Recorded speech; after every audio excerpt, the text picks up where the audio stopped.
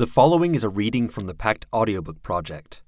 Please support the original author at pactwebserial.wordpress.com. Thank you, and enjoy. Subordination 6.9.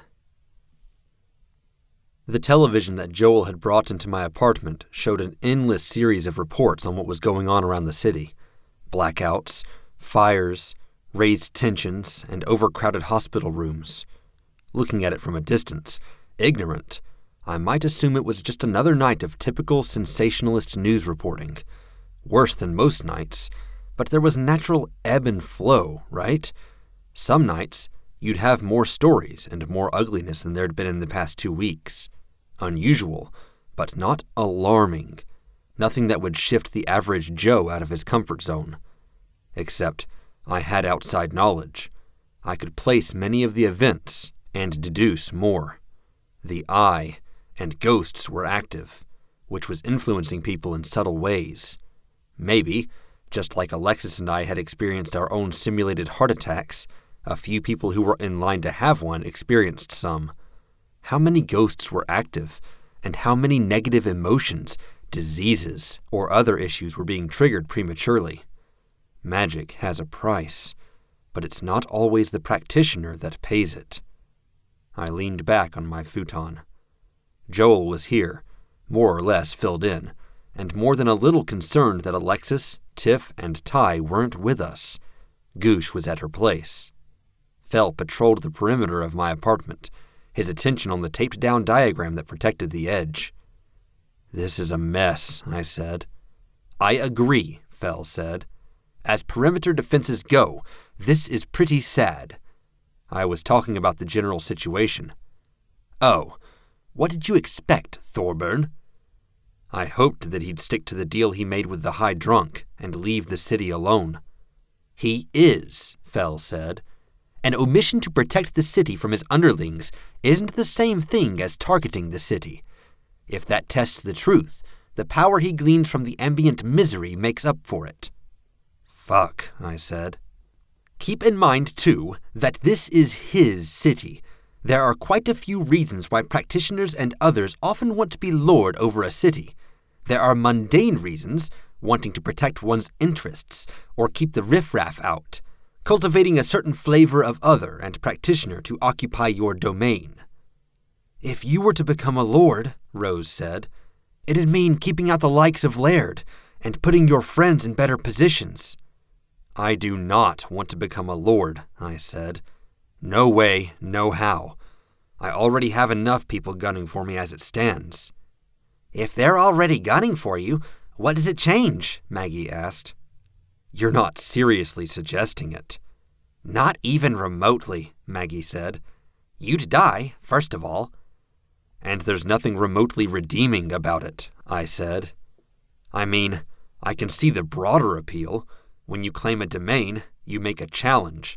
If there's less in the way of individuals to reject that challenge..." Rose finished my sentence. "You can be bolder about the claim. More power for you, more power for the people under you." Fel nodded. "That's another reason. Respect is one kind of power, and it's a power you can use as fuel or currency. Few things command respect like being lord of a city." "But like all things, that comes at a price," Rose said. "Thus the figureheading of conquest." "Yeah," I said. "Too many knives aimed at your back." Fel went on. "Getting back to my original point, outside of mundane or common sense reasons, there's something to be said for the fact that the city is yours. When you own something, it's a one-sided relationship, and that means an uneven exchange of power. One way or another, you influence that which you possess. If you are the lord of a city, then your substance runs through that city. This isn't something you control, but is more incidental. When conquest is passive, biding his time and building his strength, then the city is too. When he is at war, then so is the city." "When the city is at war, then there's fire, people in the hospital, and a general ambiance of fear." "I wish I'd known more about that going in," I said. I wish you had too. I thought you might have some idea, and the plan to bide our time was with the knowledge that the city might suffer in the meantime. I'm of two minds now. Two minds? I'm glad you're not heartless, Thorburn. It helps when I have to work alongside you. But at the same time, it's obvious you're bothered by what you're seeing in the news and the effects your contests are having on the public. You're wringing your hands. I looked down. I was unconsciously toying with a locket chain, hooking my fingers beneath it. I put my hands down flat. And I'd be able to tell if it weren't just that. It's not bad that you care, but strategy-wise, from a purely rational perspective, you being heartless would help. Not too heartless, Maggie said. That would mean demons, and I don't think anyone here wants demons. Right, Fell said. A little bit of heartlessness could help. Except that what you're doing helps everyone in the long run. If you'd oppose conquest, except that some people are going to get hurt incidentally, and make do. That sort of runs against my personal philosophy, I said. I want to leave the world in better shape than it was when I arrived. Says the diabolist, Fell said. Yeah, I said, dead serious. Says the diabolist. He nodded. Well, decide how you're going to handle this. I'm going to try to patch up your defenses here. Out of curiosity, how? Rose asked. His champions are the Sisters, Astrologer, Chronomancy, the Eye, and the Shepherd. He picked a variety of talents, but we should be able to establish this as a refuge if we can distinguish it from the spirit world version of the apartment. I can target human frailties and distract attention from the location, and I can ward off ghosts. We'll have to cross our fingers that the Eye doesn't show up here, because my talents aren't the type you use to stop him. I nodded. Thank you. I'll cross my fingers, so to speak. I feel the need to stress that this isn't a long-term protection. We are better off constantly moving. I know. I get it. I'd had brief words with the others before we'd settled on my apartment. Rose was a factor in the decision. She'd wanted company in visiting the apartment, in case something or someone was waiting for us when we arrived. Some books were here. I wanted to be here because I wanted to sleep in my own bed, stupid as it sounded. With experience and the various ups and downs we'd faced, I was becoming aware of just how much my personal strength, power, and vulnerability was linked to my existence as Blake Thorburn. Having my bike had done wonders. Having my friends was nourishing on a spiritual level. Was there a flip side to that? Was I weakening myself if I thrust myself into unfamiliar situations? Was I weakened by the fact that Maggie was here, in my apartment, making me distinctly uncomfortable? Maggie had taken her time examining the hyena's sword, then explored my place. I already had my doubts about her, but being under her scrutiny didn't help. I'd picked up art here and there, a piece of wood that had sat in the water of some lake or river long enough to be smoothed over, dried, painted, and varnished. A little white dog, a little abstract in shape, but recognizable enough. A black and white series of images of women with their shirts off, backs turned or chests covered with arms, showing off their tattoos. Maggie's attention turned to my bookshelf, which was only half filled with books. The rest was trinkets and odds and ends, and admittedly 2 shelves of junk like screws, bill notices, and change that I'd stuck up there because I couldn't be bothered to put them away where they belonged. I wasn't the only one looking. Joel was studying her too. He saw me seeing him looking. "Where's she sleeping?" Joel asked. "Or are you not sleeping tonight?" "I spent last night in a jail cell. I'm definitely going to try to sleep tonight," I said. "Maggie, any preference? Do you need to get home at some point?" She considered. "It might get complicated if I'm gone long enough for someone to notice how long I've been gone." "How did you arrange things with your dads?" She shrugged. "My parents and I don't always see eye to eye when it comes to what I'm doing here. It's been worse since the change of location, coming to Jacob's Bell." "Please tell me you told them you were coming. I don't want to get arrested for kidnapping a minor. I was just in jail for being accused of murdering one." For murdering me, Evan clarified, sagely. I took measures. There shouldn't be trouble, Maggie said. If there is, it shouldn't inconvenience you. But if I explain now, it will inconvenience you. How does that work? I asked. She shrugged. I can tell you, if you want, but maybe it's better to focus on other things? Maybe, I said. I met her eyes. You understand where I might be a little concerned by the fact that you're dodging my question? Unknowns are bad. If I hadn't taken measures to get out of Jacob's Bell, I wouldn't be standing here. You wouldn't have my particular brand of help. I didn't have many options, and the option I did find was pretty dreading fragile. You could be grateful I'm even here, helping. I am bribing you with access to magical tomes. Something you were offering before. I'm not complaining, I'm only saying. You're here, you're helping. It's great, really. But I think it's a dumb move to let our guard slip, so I gotta ask, are you doing anything nefarious here? There's no real malice or hostility in my heart, honest. I'm here because it's a way to improve my personal situation, because I don't like guys like the Lord of the City, or even the idea of lords in general. Besides, it's a heck of a lot more interesting than sitting in Podunk Nowhereville and going to high school. People have been hurt. You're putting your life at risk, and it's interesting? Joel asked. Yes. Believe me, I've seen stuff that makes this seem pretty tame, Maggie said. This gives me a chance to explore. It's great. Joel latched onto the first part of her statement. Stuff that makes this seem tame? I'm not sure I want to know. You don't. You want to know why I can stand beside your buddy right now when most won't? I've seen things that might rate an 8 on the cosmic scale of bad. You might be overestimating that, Fell commented. I'm not, Maggie said. I second what Fell said, I added. Rose, Evan, and I have squared off against a small demon. Knowing what I know, putting it in context, I might rate it a 6, and we almost didn't make it out. I've seen an 8, Maggie said, a little firmer. I've seen a lot of stuff. Take my word for it. A lot more suffered, and a lot more didn't make it out. She sounded so calm about it. From my perspective, when I thought about the demon in the factory, I felt vaguely sick to my stomach, or I felt like I could start seeing things in the darker corners of my apartment. Could she really be talking about an 8 without any sign of distress? I sighed. I guess I'll take your word for it, then. She nodded. This is going to take a while, Fell said.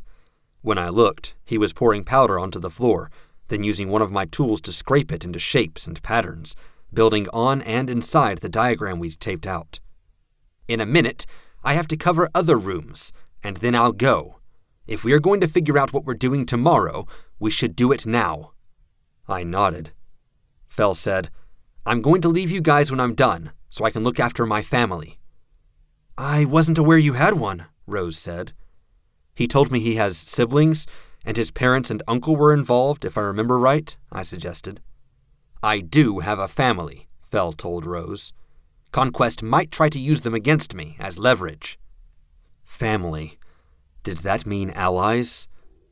Can I ask who they are, or is it too personal? You can ask. My niece hasn't been inducted into this world yet. She benefits from the protections of innocence, and she's in capable hands, but I'd still like to be sure. The niece couldn't be another ally. A shame. Not going to stop you, I said. You've helped me protect people close to me. It'd be hypocritical to deny you the chance to do the same for yourself. Thank you, Fell said. Frankly, you can't stop me if I do want to leave. I don't need your permission. That too. What's the plan, as it stands? Fell asked. We'll need to set up somewhere else at some point tomorrow. The plan, I said, is to sleep, eat, and then I visit the police station. If I don't, they might start thinking I look a little guiltier. Besides, I need to collect June. Who? Joel asked. Ghost in a hatchet. I left her behind. He nodded. The same police station where you ran into the Beheims, Fell asked me. Yeah. That sounds like a potential problem. Do they know you're coming? They're chronomancers who dabble in augury, I said. Divining the future. I wouldn't be too surprised. Can you avoid going? He asked. I could, I said. I'm wondering if I should. I mean, for reasons beyond the charges against me and getting the hatchet. What do you mean? I mean, I'm thinking of going after Laird. I've had 3 wins against him. I'm not sure what that means in the grand scheme of things, but I can't help but feel I've got the advantage, and I should use it. He'll have help, Maggie said. Yes, I said. Almost definitely. But I don't think that help will include the heaviest hitters. Not the Eye. Probably not the Shepherd. The astrologer, Fell said. Heavy enough. She's possible. So are the sisters, I said. Walking right into the lion's den? Maggie asked. If I'm going to walk into the den, I said, I might as well go in prepared to deal with the motherfucking lion, so to speak. She smiled. If I'm going to help, I'll need to know more about the Beheims, Fell said. All right. Well, they're arrogant and well-learned, I said. They tend to prefer big, devastating effects, and the entire circle is supporting whoever they've got in play. Laird had the entire circle helping to power his ritual back in Jacob's Bell. Duncan had trinkets infused with power. I retrieved the little Stonehenge charm bracelet and held it up. Credit goes to Evan for collecting this. You stole it? Fell asked. Evan did. So, yeah, I guess we did? Bad karma, depending on how you do it, Fell told me. Especially if the possession has power. We were fighting, I said. Going head to head. Even if you're fighting, certain objects belong in certain hands. The universe doesn't like that kind of disruption. The universe is awfully nitpicky when being nitpicky would inconvenience me, I said. Fell shrugged. He resumed working on the powder diagram. It looked like a strong wind would muss it up, but it was remaining in place.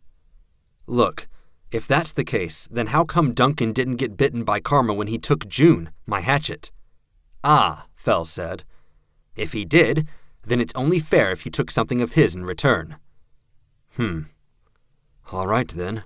Not complaining. I leaned forward as I spoke. Look, the Beheims are making a bid for power. Taking me out of the picture is a part of that. They're collectively handing power to Laird and Duncan, probably under the belief that they're going to get paid back tenfold when Laird becomes Lord of Jacob's Bell. A shame they're a whole city away, Fell said. With that kind of power structure, it can be good to hit them on the ground level, put the guys on the top of the pyramid off balance.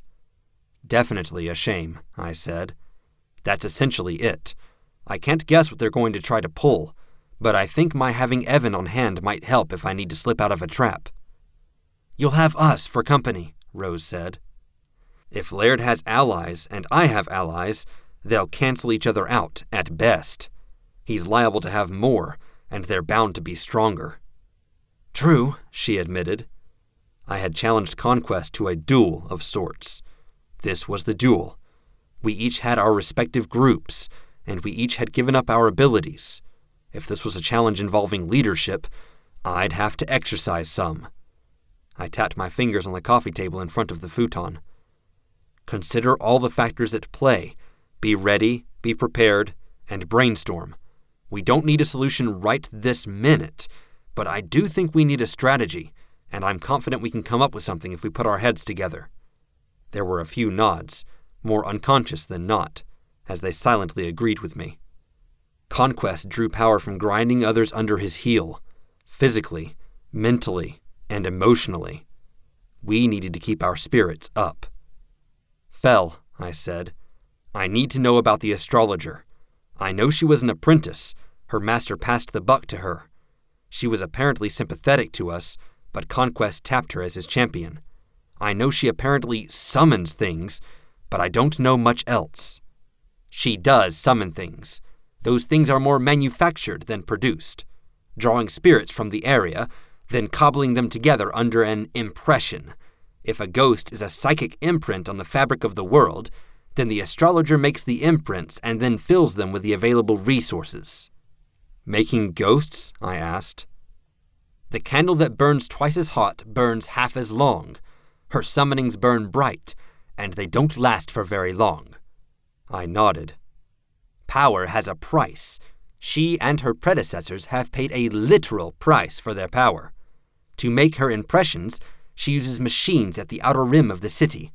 Lights, lasers, and properties she controls throughout Toronto. Not as organized as you might imagine. They're points of light on a dark canvas, and she uses them to draw pictures. Constellations? Rose asked. Essentially. Nobody in Toronto has a firm grounding on what the exact rules are. Those of us who do have books on astrology are working with ideas that are often 100 years old, if not older. What she's doing is larger in scale than what the books propose, but it's also limited to certain things appearing in certain places, after certain preparations are made. I frowned. I want to say we don't have to worry about her, unless she lures us to a specific location. But that's no guarantee, is it? We could wander right into an ideal spot for her. Or she could find our location, use a computer to turn certain lights on and off, and align her metaphorical stars to drop something minor in our midst, Fell said. As a practitioner, she's no particular threat to conquest. Too conditional. As a strategic asset, she's a problem. Fuck, I said. But didn't her master make a sacrifice to earn her protection from being pressured by conquest? Yes, Fell said. On the proviso that she wouldn't oppose him. She did, and the protection defaulted. I don't know what else conquest has done to seize her. I nodded slowly. Anything else you need to know? A few things, I said, but they can wait until the morning. Minor stuff. All right. Let me wrap up the other rooms, Fell said. Nobody's going to be forcing their way through from the spirit world apartment to your real apartment. I think it's subtle enough it'll hold up to a cursory examination. Excellent, I said. Thanks again. If you want to make it up to me, let's not make this contest of yours a complete disaster. Suck it up, turn off the news, and focus on the steps we need to take to win the challenge and stop conquest. I think I can do that, I said. Good, he said, because there's a loophole in this contest of yours. Nothing says I have to be loyal or obedient, and as far as I'm concerned, the best way to stop Conquest or his champions from killing you or forcing your surrender is to kill you myself. The fuck? Joel asked. No, I told him. It's okay. Is it really, hun? Joel asked. Did someone change the meaning of okay while they were stirring up all this crazy? Yes, it's really okay, I told Joel. You agree, then? Fell asked. Yeah. Can you keep my soul or whatever it is out of his grasp? Killing my mortal body won't be enough. I can try. I might need to make a container. Good, I said. I'll go wrap up. I nodded. I turned my attention to Maggie. Futon okay? My hands were paralyzed, one wrapped around the handle of the hyena's sword, spikes sticking through the flesh and out the back of hand, thumb and fingers, too painful for me to let go of it. The other hand was tangled by the locket and the cord that surrounded the imp's book, fingers bent back out of position. When I moved, it had been a jerky, frustrated movement, the length of the sword, the pain, and the weight of the sword and book all frustrating my attempts to interact with the world. My arms were cracked open like a hard plastic doll, and all that was within were feathers of mixed, dull colors, sticking to one another. I couldn't move fast enough to catch up to anyone. I was too tired, too gaunt, an old man in a young-looking body, and the objects bound to my hands were too awkward to allow me to open doors easily, or even walk through a crowded area without banging them on something. I couldn't close my eyes, because something black and monstrous slithered beneath the surface every time I did. When I breathed, it was like I was having the heart attack again. The air I spent was air that I couldn't replenish by any means. I was deflating, losing substance. There was nothing to do but stand there, too tired to move, arms spread like I was crucified, or a bird in mid-flight, staring at Rose and her gathered summonings, with Pauz perched on her shoulder. I somehow knew that words would cost me more of that vital substance than I could afford to spare. I knew, too, that nobody would listen. I stared until my eyes watered, because the idea of blinking was too terrifying. The water in my eyes became welling moisture, and the resulting tear that fell from my right eye was black and heavy. I could feel the tendrils and tiny clawed feet reaching out from the tear, rasping against my cheekbone. I stirred, and for a moment the feeling of the blankets around my legs was reminiscent of the tendrils. I kicked at them, frantic. I gasped like I was coming up for air, or bouncing back from another ghost-induced heart attack. Holy fuck! Fuck me! Fuck! I'd had more nightmares than I could hope to count over the years. I couldn't recall any that were more horrifying in the light of day. A small sound escaped my lips as I lay there, panting, trying to convince myself that the infinite space that lurked just outside my field of view wasn't some vast residence for the sliver of abstract demon that had found its way into my eye. Blake! I startled at the sound. Are you okay? Rose asked. Her voice, quiet, was eerie in this time and place. I could see her as she'd been in the nightmare. When I'd seen Midge, I'd known Midge was a bad fit for Rose. There was more to it, though.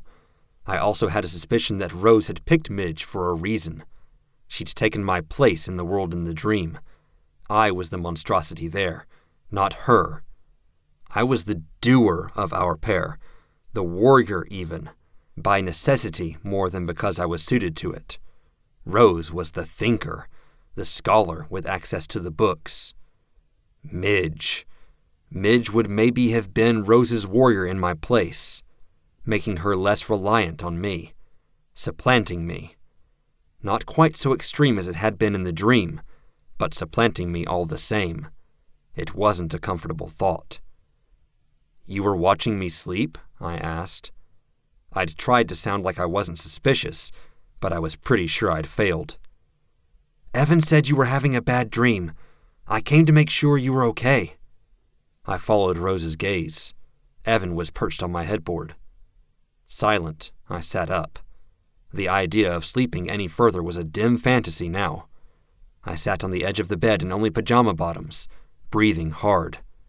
The light outside my window suggested we were on the cusp of dawn. I could hear the street. Life, activity, people going about their day. Do you want a hug? Evan asked. Evan was one of the only people who didn't make me feel slightly panicky when he touched me. But then again, I don't think you can hug me, can you? He hopped up onto my shoulder, and I did everything I could to keep from picturing his taloned feet as some eerie parallel to the claws I'd felt scraping against my cheekbone. He reached his wings forward to touch the front and back of my neck. This doesn't work, he said, sounding a little frustrated. Sorry, I murmured. He hopped down with a brief flutter, then resumed ghost form. He hugged me with arms that couldn't touch, just putting his arms in the right place. I looked at Rose and saw her looking away. This scene, a little boy hugging a half-dressed adult, might have looked a little weird. The oddness of the situation put a small smile on my face. It was a distraction from the odd, dark pressure of the dream, and that did a lot to help. Thanks, Evan, I said. I don't know what else to say or do, he said. It doesn't seem right that you don't get a hug or reassurance when you've had bad dreams. Part of being an adult, I guess, I said. It shouldn't be. Maybe you're right. Don't worry about it. I'm not a huggy person. Okay, he said. He sounded doubtful. I stood and approached the window. Evan, returned to bird form, settled on my shoulder.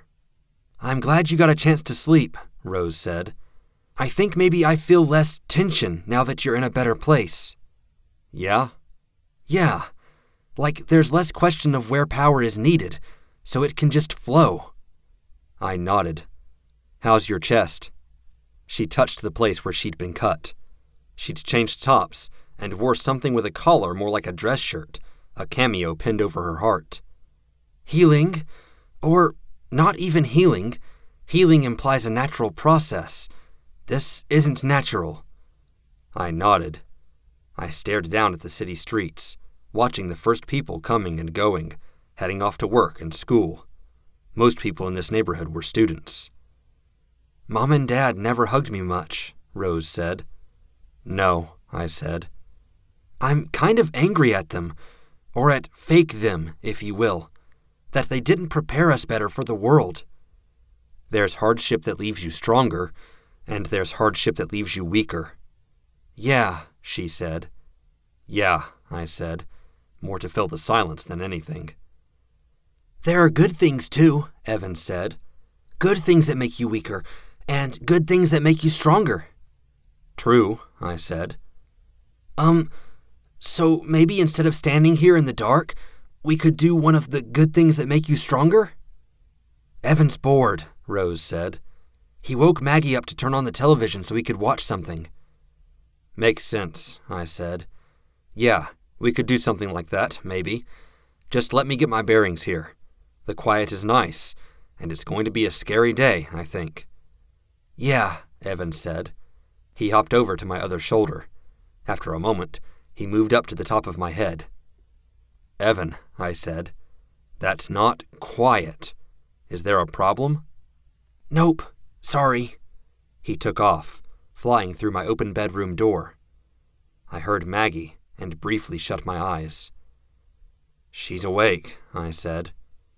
She slept even less than you did, if she slept at all. I'm not sure, but I think something might be bothering her. So much for peace and quiet, getting my bearings. Rose, I started. What? Have you noticed anything about Maggie? Noticed? No. Why, have you? Gut feeling. Something's off. You paid more attention to her than I did. Why? Just, I said, lowering my voice to make sure that Maggie wouldn't overhear, even if she happened to appear in the doorway. How much of the wording in Midge's ritual was Maggie's? You think she sabotaged us? I don't know, I said. There's nothing I can put my finger on, but maybe be wary, in case. Yeah, I said. I couldn't ask for anything more, because I wasn't sure what to ask for or how to figure it out. I pulled on a black t-shirt. I crossed over to my bathroom with the shattered mirror. I glimpsed Maggie sitting on the futon. She'd taken off her jeans, sleeping in shirt and underwear, and while she was too far away for me to make out, I saw her adjusting her blanket to cover her lap. Rose was talking. I spent the night working on the rules for the summonings, wordings, covering more bases. It's more thought out. I'm confident moving forward. I took a deep breath. I found myself at a loss for what to say or do. How could I say I didn't want to take the risk again, without essentially telling Rose that I wanted to strip her of one of the only resources she had in the midst of all this? How could I describe what I'd seen in the nightmare? I took my time answering, washing my face more carefully and thoroughly than I otherwise might. I ran my damp hands through my hair, to get it out of my eyes for at least a little while. Yeah, I said, when I'd finished. We can go over that in a little bit. I made my way to the living room. Maggie had pulled on her jeans while I'd washed my face. She said, Evan's saying he wants to go for a motorcycle ride. Oh, when he'd wanted to do something good and healthy, that's what he'd meant. Plenty of time for that later, I said. We'll be spending a while on the bike, I think. Aw, Rose echoed him. Maybe you are heartless after all, Blake Thorburn. I ignored her. Evan, why are you so into the motorcycle when you can fly? Because it's a motorcycle? Hard to argue with that kind of reasoning, Rose commented. It's easy to argue with that kind of reasoning, I said, without any hostility. The normalcy of this was like a breath of fresh air. Be careful about lying. We don't need a hit to our power now, in the middle of all this. I'm not lying. I'm not talking about the reasoning. I'm saying the kind of reasoning, that of a young boy, is hard to deal with. "Nuh-uh," Evan said. I offered a noncommittal groan by way of response. Too early in the morning. "Did you have any luck brainstorming while you lay there all night? Or did you actually sleep?" Maggie asked. I didn't have as much trouble falling asleep as you'd think. It was waking up that sucked. Did you sleep? "No. I spent the night thinking. Big day ahead of us." I nodded. "You want food?" In the end, we hadn't ended up eating at the apartment. Fell had reached out to us, and we'd agreed to get started. All forces assembled. We'd collected Ty, Alexis, and Tiff from their camps in the spirit world, Tiff taking watch near the real-world side of the gateway in the garage, stopped for donuts, breakfast sandwiches, and coffee, and got ourselves sorted out before we split up again. Maggie and Fell headed out for a brief visit to the junkyard in the hopes of catching goblins. Rose started her refining of the summons, and we took it as a learning experience for the new recruits. They did the diagrams and physical work. Rose did the actual invocation. I stood watch, standing on the balcony outside the apartment. A figure landed on the next balcony over. So massive she might have knocked it to the ground if she hadn't become human in the process of landing. Theatrics. I was tense, but the approach hadn't been hostile. Had she wanted to pounce on me, she might have been able to. Even now, I was reasonably confident I could duck into the apartment behind me. "Hello, Isadora," I said. "Thorburn, you look better than you did last night." "Thank you," I said. "Is there a particular reason for the visit?" "I'm thinking of the trick that circus performers do, spinning plates balanced on fingers and sticks." "I know what you mean." "Not quite so hard as it looks to keep them spinning in place. But when something sets things off balance, the fallout is dramatic, even catastrophic." "Yeah," I said. "You seem very intent on upsetting a balance we have been working to maintain for some time." "Maybe the balance needs upsetting?" I asked. "Who are you to say what should and shouldn't be disturbed?" I hesitated. She seemed put off by that. "I relieve you of the consequences to my riddle. You're free to answer." "I'm a mortal man," I said. "Isn't it our prerogative to screw with the status quo?" "Just as it's your prerogative to establish it?" she asked. "I'm not making that a riddle either. It's a rhetorical question. I will say that, in the myths of my time and birthplace, it was traditionally those with divine blood who had the power to effect change. All were at least somewhat other." "I was under the impression that all practitioners were at least a little bit other," I said. "You're not entirely wrong." "I don't like the idea that the ignorant, non-practitioner mortals are powerless, though." "Mere mortals are among the most powerful, in a sense. But we could debate that for days or weeks on end, and that's not why I'm here." I shrugged. "Why are you here?" "Two reasons. One hostile, that may inadvertently help. One helpful reason that may lead to disaster for you." "Oh," I said. "I'm going to say, 'Great,' with all the sarcasm I can muster." "Hostile. I'm making a formal declaration of war, in fairness. I will attack you the next day." I exhaled slowly. "You couldn't put it off?" "No, not really." I nodded. "The helpful. You should know that when you perish, Rose will be the next Thorburn heir." "Wait, what? Really?" "Really, Mr. Thorburn. It's fated."